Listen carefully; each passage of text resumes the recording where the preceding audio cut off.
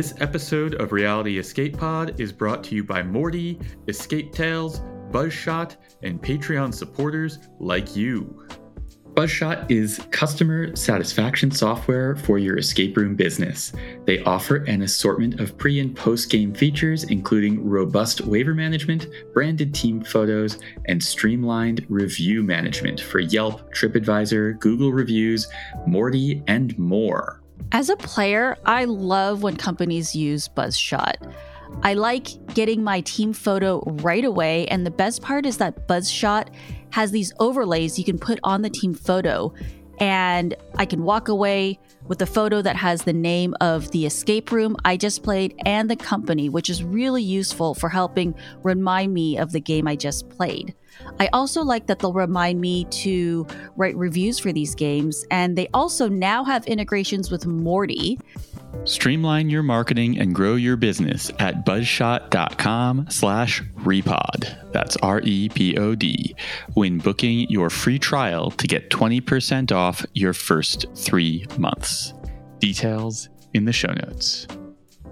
Welcome to the Reality Escape Pod, your lifeline when you need a getaway from the real world. I'm David Spira, alongside my co-host, PG Law. Together, we're exploring immersive gaming from all angles, and we'll be joined by guests who really know their stuff. Each episode this season, we will be interviewing escape room creators from different countries. Today's guest is from Vienna, Austria.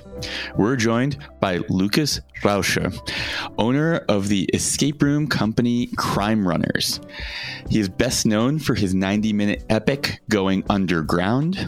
Welcome, Lukas. Hi, nice to be here. I'm very excited to have you on the podcast. Crime Runners is such a cool and unusual name for an escape room company. Where did it come from? How did you come up with this name?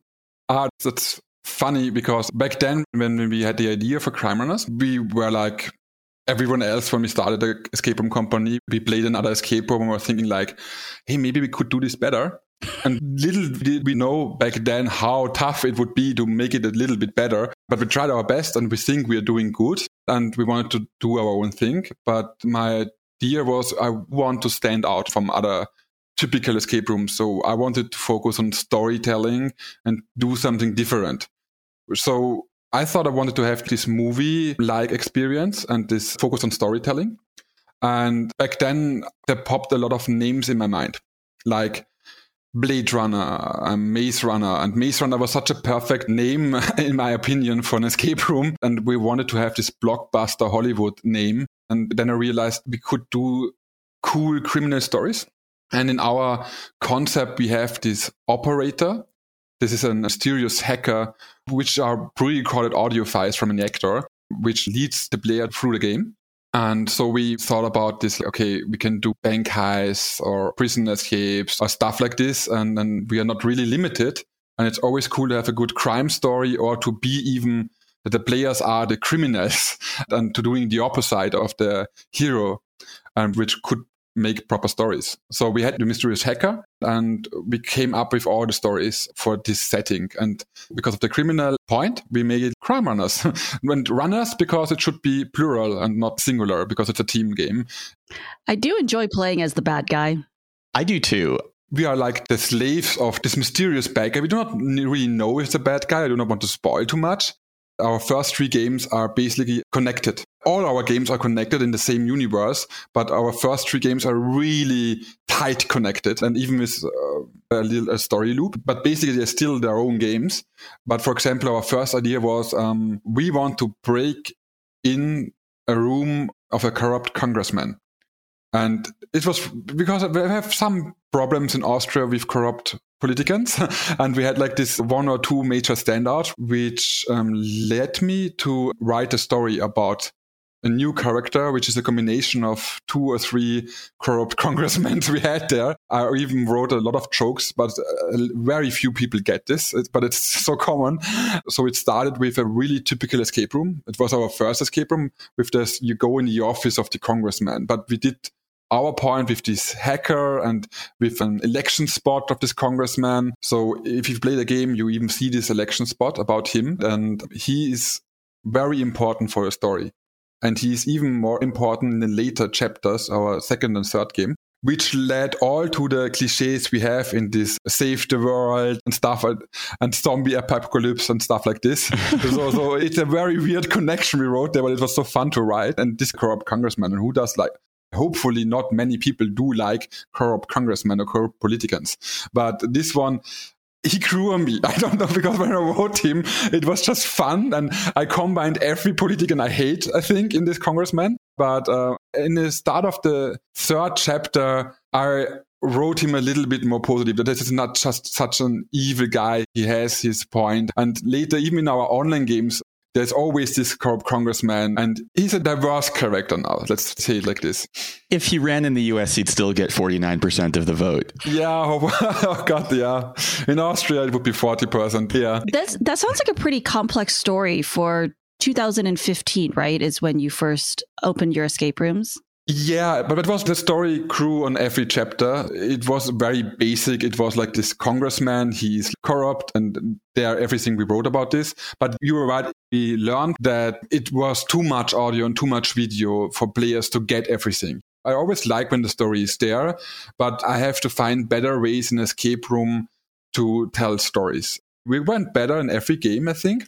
And then for the fourth game, for going underground, we had all this background information and stuff like this, but we wanted to tell the story via set decoration, not via video files anymore, because the attention span in an escape room is not that much. And then you do not want to bore the people. You've watched 3 minutes, that's too much, for example. And this is something every escape room owner learned, or better learned. If not, then it's still not that good. But yeah, it's like basically, it's a learning curve. Yeah, you're right. Environmental storytelling, in my opinion, is always better than being hit with a ton of dialogue. So what were you doing before escape rooms? I basically come from public relations and media work. And I was already an entrepreneur back then. And after 2 years of being self-employed in public relations and doing lots of different topics, I did software, e-commerce stuff. I did diversity management. It was very diverse. I did events and stuff like this. Like everyone else, I played this escape room, which was totally okay for 2014. And I was like, oh my God, I maybe can do this better. I want to do this better because there is so much potential, because this gameplay element of puzzling is everything, and you can do everything with that. And that is so much fun in this group activity to basically do a movie blockbuster or video game in real life. And so I think I never burned for something like this. I have so much passion for something that I really needed to do that.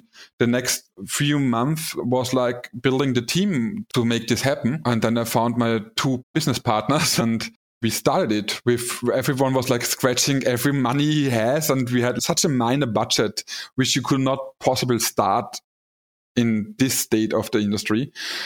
And so we made it somehow happen. And I do not at all regret that, because I think there was not a single moment when I thought I do not do that. My thought back then was like, I need to do it as quick as possible, because it only will get worse, because a lot of people will do that. And I was right, because when there was like 2 companies, escape room companies in Vienna already, when we had the idea, and when we, from the idea to opening the first room, it was like 6-7 months. And in this time, 15 other escape room opened, and I was like, oh God, fuck my life. I don't know, can I say this? Is this like can I say 3 words? Yeah, you're fine. I'm not like on television, so I can say it. I don't know. Yeah. I was like, okay, fuck, it will be like, what did I do? Everything I ever owned or money I had put into that, and I'm not even sure if I make it to opening. It was a really risky move, but I do not regret that. But it was like, yeah. And then we started, and it never ended since then, because when we opened the first game, we knew we need as fast as possible the second game. I already had 70% of the story done. So we opened this after 2 months, which is crazy. And we had, after 3 or 4 years, we finally did half of the game redesign completely, because it wasn't that good I wanted to have. And it's so much better now. And 1 year later, we did our third game. And back then I thought, oh my God, the third game is the best game in the world. But little did I know, because I was in this bubble in Austria, where like the Austrian market was a little bit behind the rest of the world. And people told me, go play to Berlin, The Room. This is what I did. During the testing game of the third game, I went, as friends of mine knew I do not do vacations very often because I work all the time. So they knew how to trick me into a vacation. Hey, you wanted to play escape rooms in Berlin. And they invited me to go on a short trip, which I could excuse for myself because it still would be market research. And I went to Berlin, and it was like a major blow because it was like, I thought we had a good game with the third game, and I still love my third game, but then I played The Room, and The Room is one of the best companies in the world, and realized, oh my God, I have to do so much better. It will kill me and everything. And that's the reason, basically, because I traveled through Europe and played all the amazing games, which brought me an idea for going underground to do it different and how I want to build the game. And there was this kind of arms race. And everyone has this arms race right now to build the best escape room in the world for himself. Because I think everyone should build it for himself, how he wants or she wants to play their own game. And the problem for me was like, okay, this arms race, I do not think it's healthy. We cannot compete with the old concept. With this 90-minute slots, you can just do the math for the revenue. And I wanted to have a solution how I can build sustainable, bigger games with more impact, but even make it somehow worth it, because I do not see investing like 300,000 euro into a game which has only 90-minute slots. That's not a healthy business model. So how did you go about trying to adjust this business model? We had a lot of ideas, and there are a lot of ideas on concept already out there. And I swear I didn't know back then that there was already something like pipelining. But we realized when we had already an idea, we wanted to do something like pipelining. Then we hear about Time Run, and which is really interesting because the name is so freaking similar. So we went to London, and it was amazing. It was, I think, pioneers' work, what they did there, already in 2015. But we played this, and we already knew why we are playing that, and we loved it. That's not how we want to do that. I really like this, but in my opinion, pipelining should also improve the experience for the players. And for me, it felt like sometimes you're rushing from the room to the next room. You have so many puzzles, you cannot solve them all, because after 12 minutes, you have to go to the next puzzle. We're talking about Celestial Chain at Time Run. For example, Celestial Chain. Yes. And many other companies did this concept, which is not a bad concept, to be honest. It's just not, I do not like this concept from my games, because I felt like rushing from the part to the next part. And 5 times I had the feeling we are doing shit. We are really bad at solving the puzzles. And we were even better than 80%, he told us afterwards. And we were so stressed out. But I was like, that's not how I want to do that. I want to have everyone have the best experience, the feeling of success. We didn't do it like the most efficient, but I think we found a good mix. The people do not realize that they are pipelined in our games. So we had a lot of stuff. I don't want to go too much in detail, but we even have puzzles which are only for enthusiasts. And if they are too slow, it's only decoration for them, and you're not missing out on stuff. You wouldn't even like the puzzle. So this actually ties into a number of the different questions that I have for you, because I haven't had a chance to play your games yet. I haven't had a chance to play Going Underground, although it is very high on my list of must-play games. One of our writers and a good friend of mine, Lindsay Froelich, has helped me kind of prep for this. And she had a whole bunch of different questions for you, specifically around the approach to Going Underground. And the first of them was, from her perspective, you made a game that was very approachable for new players and also very appealing to an enthusiast who's played, in her case, I think more than 300 games. What was your thinking behind that? How did you approach doing that? Yeah, first we learned a lot of our mistakes in the first 3 games. I do not, for example, regret the concept we had in our first 3 games. We had this concept of the final 5 minutes, the finale, where everything gets more tighter. We do want to have the storytelling via visual effects and audio effects, but there is always the possibility you do not make it. And if you do not make it, it sucks. Sometimes it's ego, sometimes it's okay, but sometimes it's a bad feeling for them. And I do want to get rid of the bad feeling for everyone. I want that everyone makes it. I want to experience everything, especially the finale, because if you fuck up the finale, it's not that great. And so we thought we make it different. And now we had the technical skills to do that. We didn't have this before. And I cannot go in too much into detail with that because that would really spoil a lot of stuff. But first thing was for me, I want to do this environment storytelling. And everyone loves to have more rooms and to really like this feeling of an Indiana Jones blockbuster in real life. When you're saying more rooms, you mean multiple individual spaces. People are traversing lots of different environments as they play. Yes, we have 10 rooms only in this one games. Different setting and different games. And we split it up in 4 parts and this completely different settings. So like we have an abandoned kiosk, we have a cave, we have a mine, and we have a military base. You basically work in the story from level to level, but you have still the secret door feeling of an escape room. And if you make the parts big enough from a time perspective, then you still have this kind of puzzle flow, which is very hard to make. The problem of pipelining is often, other bloggers told me in France, they played a game where they had a pipeline game where you split from one room to another room, but it's only a puzzle for each room. And that's not good because then you never have this amazing puzzle flow experience.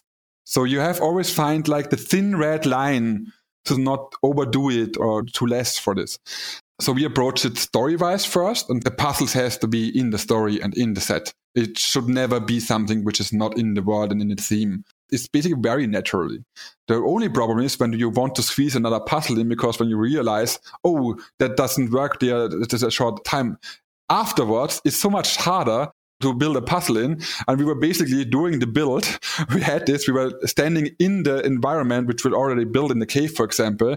And Stefan, my business partner, Stefan, we were like brainstorming what we could put in there, what would be cool and not worse than the rest.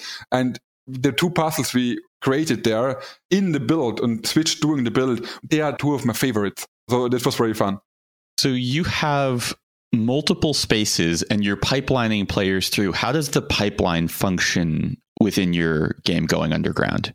So it's still a prototype. And we learned a lot from this. So from the next game, which I hopefully can do soon, which I have already in mind, we wanted to, in the beginning to pipeline every 30 minutes. We didn't do that. We decided during testing, we do only 45 minutes. And even that, we have still like slots we are pausing because it would decrease the experience for the players. So we decided basically against the money, make like this mix. But we have this 45 minutes and it's a 90 minutes game. I mean, that's a significant increase in throughput, even if you're not hitting the 30-minute mark. It's already doubling up efficiency. And because it's an amazing game and such a big game, you can charge more. So there are a lot of points which helped us. And I think we did really a healthy mix for player experience that we can survive with that. But we still do not have the whole money back from this because there was something like a pandemic. But to go back to your point, we have these 4 huge parts. And when the player group A is already in the 3rd part at a certain point, then we let the player group B into the 1st part. So basically you have your group A goes in and they play up to, it sounds like part 3 of 4. And once they're there, you go in and you reset parts 1 and 2, and then you let team B into the process. The minute a group leaves a part, the game master enters and resetting already. So if group A left part 1 and is already in part 2, they are already resetting part 1. Because if they are in part 3, they are resetting part 2 and part 1 is already ready. Now, do you have a mechanic or a technique for slowing down gameplay? So, like what if group B is really fast and group A is really slow? Is that ever an issue? And do you have a technique for slowing group B down if they're too fast? More than one. So first, the game masters, of course, it's always a decision. Do we have to debug everything if that's possible? In some puzzles, we have like levels, like we do the easy version, the hard version, the enthusiast version. It's a very technical perspective because we have these 3 stages in technique. So that's one thing we have, one failsafe. Another failsafe is, which are most broad and which is the most complicated to do, is like we have puzzles which are at a certain point only for enthusiasts. So if they are fast at a certain point, they do get this puzzle. And we have like even audio and visual effects which lead you to that puzzles. And enthusiasts enjoy this puzzle most. If I let beginners play this, they do not like the puzzle. because it's a typical escape room enthusiast puzzle, which is very complicated, but you have to coordinate a lot of stuff. You have to be a really good group and you have to listen, you be careful, and then it's a really cool puzzle. But beginners do not enjoy this. So we made it possible, without spoiling too much, that if they are too slow to this point, they are not getting this puzzle at all. The door is open and the stuff is still working as a set. But then there are no buttons and then there's an old microphone. It's basically a military radio. So we have noises to lead you to this puzzle. But if they do not doing this, the noises do not lead you to the puzzle. And it's not like the LED lights do not turn on like this. And there was never a group who realized they didn't get this puzzle. That's so smart. I've only played one Pipeline game, and of course we were very fast, and I could literally hear the other group on the other side of the door. And we were so confused because we were like, what are we missing from this room? And then a GM runs in with the missing piece. And so they were deliberately withholding the essential piece to solve the puzzle because we were too fast in the first room. And it was very frustrating for us. It wasn't fun at all. I very much like your technique a lot more. You have alluded to some of the investment that you've made in going underground. And my understanding is that there are some very large interactions that you have put a lot of time, money, effort, and skill into. Way too much money. What's the thinking and what goes into deciding whether you are investing in something big or going with a smaller, more affordable solution? My mindset was like, no backing off. I do not want at all to scratch anything I want to have in there. So everything to 11. Everything to 11. But of course, we had some things we had to do. But our mindset was like, while we are concepting and designing, was like, if we cannot do something, we have to come with a similar, even epic stuff, which is doable. If we have to scratch something, which we had to do, for example, our last part, we had like too small of a space, so I had to get rid of a lot of decorations I wanted. It was like we have to come with a similar epic puzzle idea or environment idea or special effect idea, which is equal great and not something we scratched that. So that's what like the mindset we went in there. And oh boy, everything went so expensive. But of course, it went expensive because you are developing stuff. And if you develop, it's always, oh my God, you don't never know how much it will be. You can plan so much. But I just chuckled at our very first idea of going underground. I had, maybe I can do this for 140,000 euro. No, I couldn't do it for 140,000 euro. It was, in the end, it was nearly 400,000 euro. I mean, it's 10 rooms. How big is the footprint of the space? 150 square meters, very tight 150 square meters, getting the most out of it, to be honest. What is that in feet, David? My math is so bad. A square meter it's a little bit larger than a square yard. So it's not a small space, but for the amount of money and effort that has been put into it, you're cramming a lot in there. But the other thing is I'm basically too dumb to hold a screwdriver. So I'm not a set builder. So I have to get companies. I basically cannot do anything except maybe design or annoy other people. So I have to get good people for that, because if I would do it, I would fuck it up. So the only thing I'm good at is finding really great people to work with me on something. So that's my superpower, and it's the only thing I can do. So that's basically working for me. But of course, it's more expensive because I cannot build the set by my own, for example. If I would do that, the game wouldn't be a Turpica room. So on the subject of Turpica, Going Underground ranked 27 in the 2021 Turpica list. So Top Escape Room Project Enthusiast Choice Awards. This is a international ranking amongst really experienced escape room players. It's a popular game. How has the ranking on Turpica affected your business and Going Underground? Of course, you get a good reputation in the international community and people are listening more to you. On the other hand, it's just an amazing award for you because everyone knows the Google list and the TripAdvisor list, but they are just marketing lists. But Turpica really means something. That's really from the community to the community and to the owners. And that's like basically the Oscars for the industry. And it is an amazing feeling. I always prefer to say the year before Topica because there we did rank 10. So I told back then friends of mine, if we do Topica, I'm going to market the shit out of it. Of course, I did do press releases in Austria because we are the only Topica room. And it felt amazing to succeed with this. But to be honest, my goal was to build a top 20 game room or top 30 or top 50 room. But while we doing the build, and it took us 2 years from the idea to execution, we went through a lot. Like every company crisis there is, we had. And it was really, we gave it all. And when we were in the first testing groups, you have a good game, but you don't know it's a great game. You are already so blind and so burned out that you are not sure if you have like Napoleon complex and it's a shitty game afterwards. It's good, but you don't know it's great. And to see the first group play the game, I was so nervous. And it was a friend from Germany of mine, from another company, Team X from Cologne. And my benchmark back then was Gorilum from Germany and The Room, Berlin.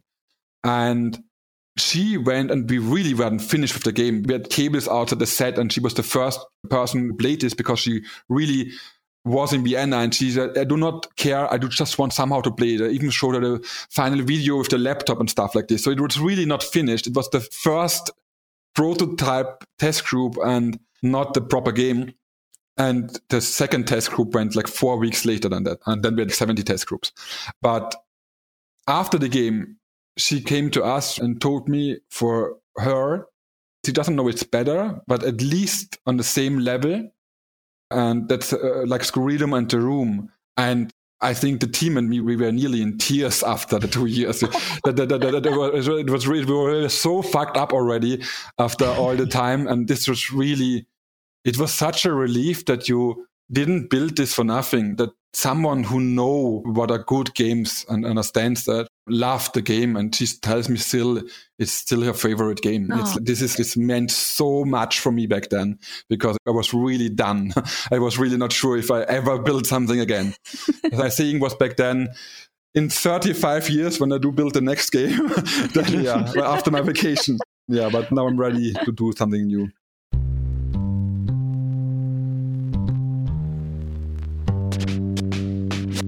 We're taking a moment to thank our sponsor, Morty. Morty is a free app for discovering, planning, tracking, and reviewing escape rooms and other immersive social outings. I believe in Morty so much that I have a stake in it as an advisor. David, I was really excited when Andy told us he had implemented a new feature. Do you want to share it with our listeners? Yeah, Morty quietly launched a new feature that I think is one of the biggest improvements that they have made since the launch. And that is the introduction of like company pages. So previously you could only click into individual games. But what I would do is I would go and I would click into a game and I would say, oh, that's interesting. I want to know more about that company. I want to know what other games they have. I want to wishlist all of those games because I'm planning on going to that company.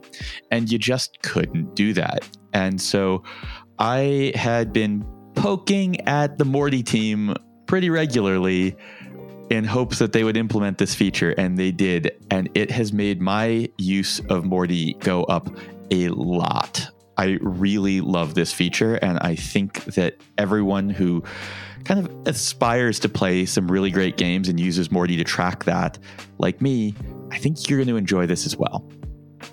You can learn more at mortyapp.com/repod. That's REPOD to sign up and get a special badge for our listeners. Link and details in the show notes. Back at ERIC, the UK Escape Room Conference in 2019, you gave one of my favorite talks that I've heard at any conference, not just an escape room conference, but just any conference. And you spoke about the struggles you had with your business and all of the different crises that you ran into, which were numerous. I loved this talk because it was so honest. And we are always hearing about the things that go well when people make these great games. We rarely hear people talk about and open up about the things that went wrong. I know that we do not have time, and I don't know that you even care to relive all of these things. No problem. But I'm curious, like, what's the high level? What are like a few of the bigger challenges that you were dealing with back then and even since? Like, what are the crises that have defined the last few years of Crime Runners and your work? It's very funny because the talk back then was my first huge company crisis. And now I have already 5 behind me. And we are still like in the last one, also because the pandemic is still affecting us. But I'm really feeling like for us the last meters. But you never know. You never know a pandemic, war, and recession. So that's the one thing. But back then it was a feeling for me that I'm failing as an entrepreneur and as a creator and as a team player. For example, there was project management mistakes even from me and other stuff. And we had a lot of fighting and even a founder clash. So basically we had like the talk was about all the crises we had in this one major crisis and how we realized that we cannot sugarcoat it anymore and we have to act. And we overcame this. And this is always my mindset. A crisis is already a chance to finish the crisis and being stronger and better than before as a company and as a human being and as a team player. And we managed, I think, in every crisis we had that. But it's a little bit enough. So I do want to have a vacation. So you've had enough personal growth through crisis, is what I'm hearing. Yeah, I think there's never enough personal growth, of course. Yeah. Maybe you could work on personal growth and not have it tied to a crisis. A vacation would be awesome. But no, I'm already in a very good state for that. To answer the question from David, back then, before I did the talk, I had these friends in the industry and they were like, for me, benchmarky. Also they were like a benchmark for me and they were like always just saying how great they are and how fine they're doing, how perfect they're doing. And this fucked me up because we are struggling so much. I'm doing everything wrong. And then another friend of mine who already did build an amazing game, which one was my favorite game of all time. During the crisis, I asked them, man, how did you build that game? Because I don't know what I'm doing wrong. And how did you survive that? And he was like telling me, brother, if it wouldn't been for an investor, I would have given up long time ago. And this was the one single sentence was such a relief because it showed me that everyone is struggling. Everyone has problems. If you create something new, you will struggle. You have these problems and you have to overcome this somehow, but you're not doing anything wrong because it's normal to do something wrong if you risk something. I think people could gain much more from people who already did something if they realize that we all are trying our best, but we will have struggles to succeed. I hate this clean picture of startup companies who are saying what rock stars they are, because nobody is. And a lot of people got lucky, but even the best entrepreneurs I know of, they are telling me 99% of the time how much shit they had to go through. And 1% is about their success stories. And I wanted to be more open about that. And it was like a therapy for me, this talk, because I think people realize that it's normal to struggle and everyone should know that. That was the reason we did the talk. I loved this talk so much because I do speak to so many owners and so many skilled creators, and I hear the stories of what they struggled with and what went wrong and what's weighing on them and the problems that they have with their business partners, the problems that they have with the local regulatory authorities. And also, we have our own struggles just running Room Escape Artist and running this podcast and running Recon. And we put forward these hopefully polished products, but it ain't easy. And especially in 2021, Recon 2021, me and Lisa made major mistakes in the way we managed the team through that entire conference. And it was devastating. and you live in this cage of your own creation, it's really hard. And ultimately, you have to push through it and get out a product that looks polished and looks like nothing went wrong along the way. But hearing your talk and hearing you as someone who, even back then, even in 2019, very well regarded in the community, hearing you get on stage and open up about that was very moving to me.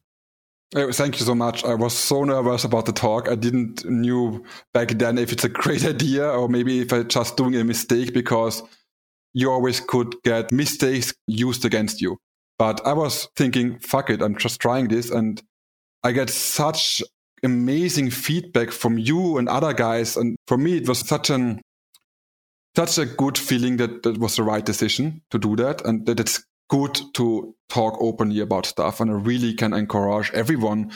I think a lot of more people would risk something if they would understand that there are not superheroes or rock stars in any industry, that it is a tough road if you want to do something new or want to create something, and that you do not have like this, oh my God, I can never do stuff like this. Just try it out if you want to risk something. And yeah, even the people I knew back then who were telling how great they are and how perfect they are, I knew from friends and everyone is going through the same. Everyone is going through the same shit. Mistakes are getting made and stuff happens. Nobody could see that there will be a pandemic. It's normal. It's completely normal to struggle. The things you are struggling with most are often the best things you will ever do. We hear that a lot on this podcast. And David and I interview a ton of super high level creators, designers, and owners on this podcast. And almost all of them have major imposter syndrome. So it's a very real thing. Except for Chris Latner. Except for Chris Latner. So it probably didn't help that he was one of the first people that you talked to and visited his games in this business. Oh God, I have such a fun story. Can I share a fun story about this? Absolutely.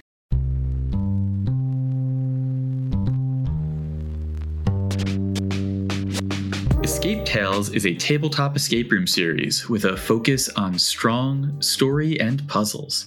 Their games have weight and atmosphere, and the decisions you make along the way change the outcome. They are each crafted by the folks behind Lock Me and the Escape Room World Championship. They really know escape rooms and love them, and it shows in their product. Escape Tales feels about as close to a real-life escape room as you can get on the tabletop. The Book of Rituals is the latest product from Escape Tales, and it is the most different of their collection.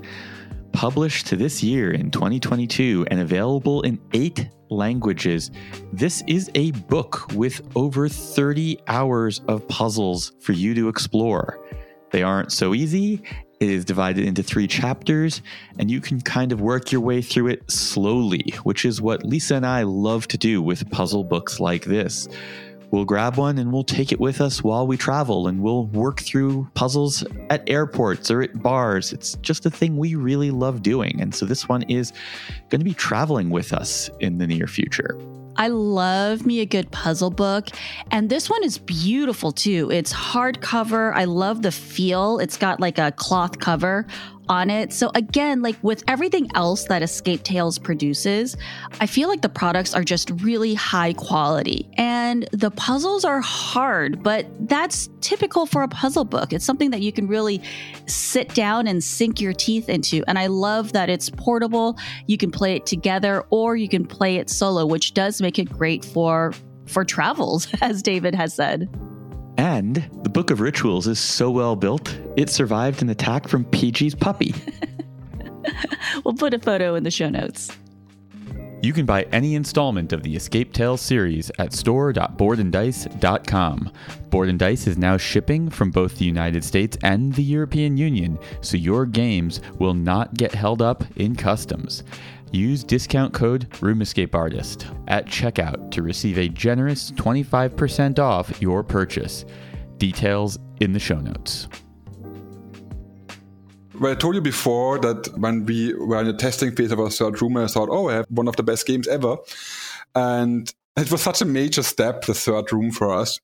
And then I met Chris and played his games. And he's basically telling me how shit we are. and that they are doing everything perfect. And they were amazing. Back then, they were my favorite games. And I was like completely blown away. So I really had this feeling, oh, fuck. I just invested like 50,000 euro in a game. And I'm already behind the industry, was my feeling then, and it fucked me up. And then I built Going Underground, had like for 1 or 2 weeks, the feeling I did really now build like a top 30 game or something. And I was on the Up the Game conference, and there was this name of a game which wasn't on the topical list already, which was called The Dome. So I was like, I booked this game, great, because I heard from people, you should play it, it's a good room. So I went without knowing anything about The Dome and played The Dome. And I had the same feeling again, and I couldn't say it. I was like, oh my God, fuck, they did it so fuck, oh God, I want to just close Going Underground from the scratch. I will never build a game again. I'm so behind. I was like, I just wanted to jump in the next river. And when I played this game, and it was so amazing to play this, and I went outside, and Eric, the creator of the game, were there. And I like nearly tear in the eyes. I was just blown away. I was like, when I went out the game, completely amazed. I was like, I do not want to know the pain you had to go through building that game. So he told me basically then, in one sentence, he really struggled a lot, which on the spot I understood, because The Dome is something from another world. I love this game so much. The Dome is pretty incredible, but not all movies have to be giant action adventure blockbuster movies. And a lot of my favorite movies are small little indie films with a very small budget. So I don't think you always have to look at these big, giant, flashy rooms and constantly try to compare yourself to that. It's not a bad aspiration, but there's plenty of other ways of doing amazing rooms that are just as fun and as touching as those giant blockbuster ones. I totally agree, but I want to have both a giant blockbuster room with a perfect story. I have a second favorite game, which is totally on the same spot for The Dome for me. I cannot say if it's my favorite game or not, because it's so different. What's the game? Dark Park: The End. I also struggle with which one I prefer. I think The End is incredibly underrated relative to The Dome. I'm really thinking the same. Yeah, I'm an unapologetic Dark Park fanboy, and we're going to have Gijs on the podcast. It's been long overdue, but I think that game is spectacular, and I think it's not celebrated nearly enough. I totally agree with you, because for me, it's such a different game compared to The Dome. It's such a different experience. But for me, and I pride myself with focus on storytelling, but The End, how they tell a compelling story, it completely blew me away. And they even managed to make story twist into it that player experience and they are getting the story. How they did that game is, for me, I never played something similar which blew me away like this. Dark Park: The End is really underrated. And there was times when we were in the topical ranking before them. I think we are still before them. And I do not understand that Going Underground gets better ratings than Dark Park: The End. It's not okay. There are games I do not think they should be in the ranks before us, but The End should be before us. They should be totally before us, because it's such an amazing game. And I'm still a little bit angry about that The End get not this recognition they deserve. The End doesn't feel big or flashy, but when I was looking back at my Europe trip and going through the games, I realized that it probably had my favorite narrative of all of the games that we had played there. We'll talk a little bit about The End in the bonus episode. We won't get too spoilery, but I have a lot of thoughts. We'll chat about that there. I also do want to chat about some of the things that went wrong with Recon 2021. I think we'll save that for the bonus episode as well. It's been a year and a half, and I'm finally feel comfortable talking about all of the things that we really struggled with. Do you have any lessons learned or any advice you want to give to other business owners that you've learned from dealing with all of these crises in your business? The best thing you can do in a crisis is the first thing you should do, and the most important thing is to realize that you are in a crisis, that you stop the sugarcoating. Because in the minute you realize and you fully understand in which situation you are and that it's now survival, then you are starting to act different and to focus on how do I get out of this.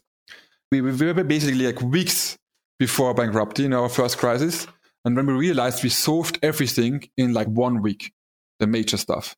But before it was a struggle of months. It was always a feeling like, we've been through worse, it's not that bad and stuff like this. You just stop sugarcoating.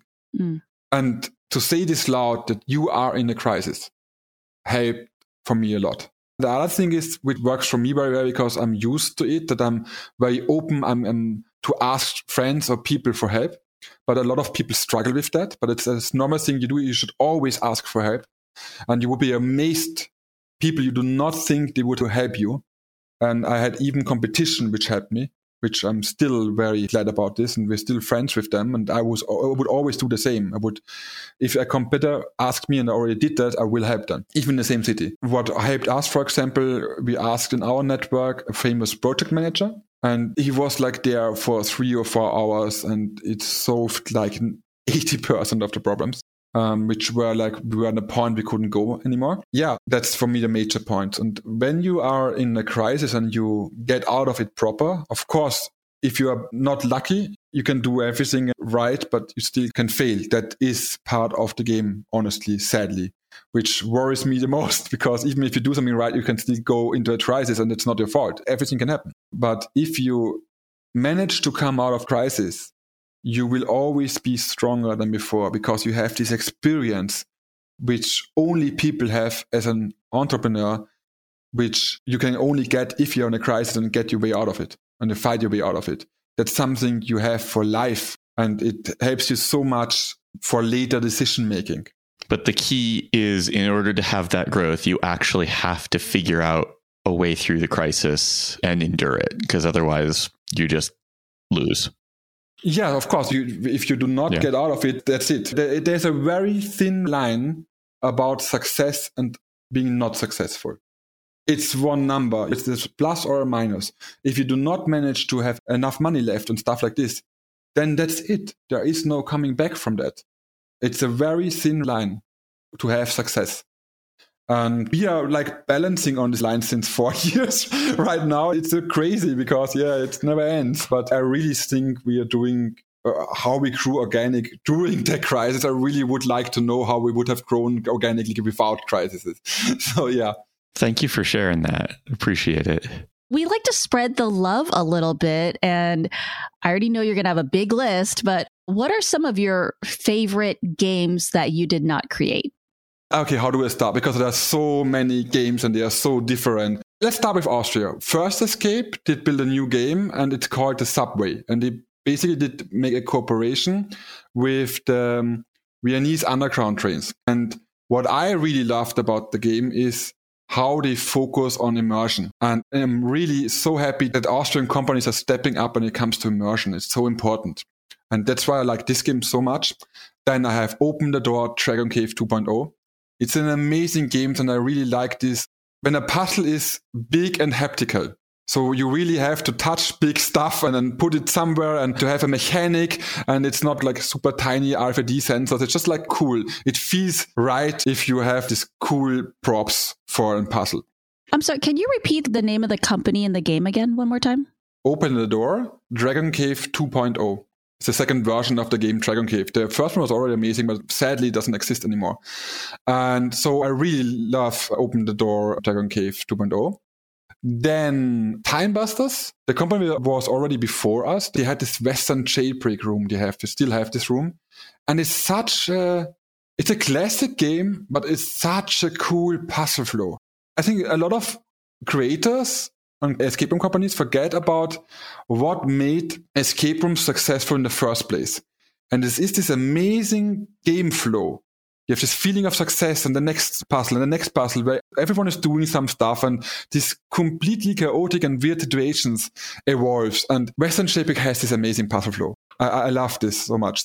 This is Vienna. So then there's in Moonscape, that's like in a really small village at Mondsee. There are a couple of owners. They are so passionate. It's a small game, but I don't know how to name anymore because it's Latin. It's like a horror game, but they're going like every extra mile they can do to have the group have a good experience. They're so passionate, and to go in such a tiny village where you do not expect something like this, and you have these lovely owners who going every extra mile for the players and doing stuff I would not do because they want to have them have a good experience. There's just a small things which blew me away, and I loved that game. And then Escape Room Forchdorf have a really cool Harry Potter themed room I really like. And that's for me the best games in Austria. Can you say the name of that escape room company one more time? Escape Room Forchdorf. It's a village which is, it's a very usual name. It's a problem. Never call your company Escape Room something. People should stop with that, you know? I'm going to have to try to link all of these in the show notes. I will write you everything. We'll get them all in the show notes. There are so many games I really love. Of course, we already said like The Dome from Mama Bazooka, Escape from Netherlands, but then Sherlock. I know the owner, and Sherlock The Vault is such an amazing heist game with actors. Amsterdam Catacombs, Dark Park, every single game you should never miss out from Dark Park. But in Barcelona, before the world ended in 2020, I was with other owners in March. I was in Barcelona, and we had to stop the trip because the world ended, basically. And we played a lot of games there. Some were amazing, some were disappointed because I heard so many good things about Barcelona and Terpeka back then. But there's one game which stood out for me most. And it's such a hidden gem. It's not a hidden gem anymore because it's constantly on Terpeka. And it's called The Brewery. And the thing in the game, without spoiling too much, is you just brew beer in the game. And that's the topic. And this game is amazing. I had so much fun. I didn't expect it at all. And everyone in the group agreed how amazing that game is. And it totally deserves the Terpeka spot. And yeah, that's the Barcelona which stood out for me. Then in Germany, of course, Gorilum, the Code Agency, and the Room Berlin. In Prague, the Chamber. I'm good friends with them. And for me, Poltergeist is one of my favorite horror games ever because I really had this feeling like I'm playing the movie The Ring as a game. And I was shitting my pants. It was such a tight horror game. I was like, oh my God. But they executed it so well with the sound design and with the puzzle even. Because before then I thought, horror topics in escape rooms, it doesn't go well because when you puzzle, you cannot be scared. But it did work. How did it do that? And that's for me like a game which will stick in my head. And it's still one of my favorite games of all time. And it totally deserves more attention. Yeah, I think that's basically the games which blew me away. But there are so many more amazing games I played. And this will next 5 hours we could talk about that. No. What comes next for you? Are you working on is it now 4th room? 5th room, but I have the 5th room I have in mind since 4 years since going underground, because the concept of going underground is still a prototype. And I totally know what I want to improve. And I have this amazing idea I call it my final Crime Runners room, because I really do want only one time again in my life to give it all and survive that and then go on vacation. But because of the situations we had with pandemic and stuff, it's still not possible to start this game because it's such a major project. And it's not possible for us to risk that right now. But it really feels like the final meters that we can finally start to do that maybe 2023. And if it's the last thing I will do in this industry, I really want to build that game. But it will kill me. I think I do totally know what I will expect to build this, but I'm really looking forward to it. Fantastic. Lucas, where can we find you and your company on social media? So basically Facebook Crime Runners, and on Instagram Crime Runners Vienna, and of course TikTok. We have a really cool TikTok channel, which I can recommend because it's so fun, because our GMs are doing that. And they're basically doing funny stories about game master life in escape rooms. And yeah, it's called Crime Runners. So that's it. It's not more. At Crime Runners on TikTok and Instagram and Facebook and YouTube. Thank you so much, Lucas. This has been a pleasure to catch up with you and hear about all of the things that have inspired you and also kind of gotten in the way along your journey. Thank you so much for inviting me. It was really a pleasure to talk with you guys. The Reality Escape Pod is produced by Lisa Spira, edited by Steve Ewing of Stand Inside Media, and brought to you by RoomEscapeArtist.com, your home for well-researched, rational, and reasonably humorous escape room and immersive gaming content and events. Hi, folks. It's that time again. You know the one where we ask you to back us on our Patreon. Now, I know that everyone has Patreon request fatigue. I have it too. And I know that you're used to hearing that it takes a lot of work to make this content and that the money goes a long way. But it really is true. All of the things that we're doing take a lot of time, a lot of effort, a lot of money. And the support that we get from our Patreon community is invaluable. If you have the money available and love what we're doing, please do consider backing us on Patreon. It means more than I think you realize. Thanks. If you have been enjoying the content on Reality Escape Pod, David and I would really appreciate a 5-star rating and review on Apple Podcast or Spotify. It really goes a long way towards helping us market the podcast and growing this podcast. We'd like to take a moment to thank our highest tier sponsors, Derek Tam, Breakout Games, Jonathan Driscoll, Pat Toupin, Rex Miller, Paula Swan, Scott Olson, and Byron Delmonico. In the Up the Game conference back then, there was this one single game from an owner I didn't know personally back then. It was Dark Park. And you have a point where you have a crank and you have to wind this crank. And this crank, it was metal. Another team member did wind the crank and it didn't do anything. So he was like, okay, Lucas, you try it out. And I was winding this crank. And the other team member, I was staring on the screen and I'm looking at the person and asking, hey, what I'm doing wrong?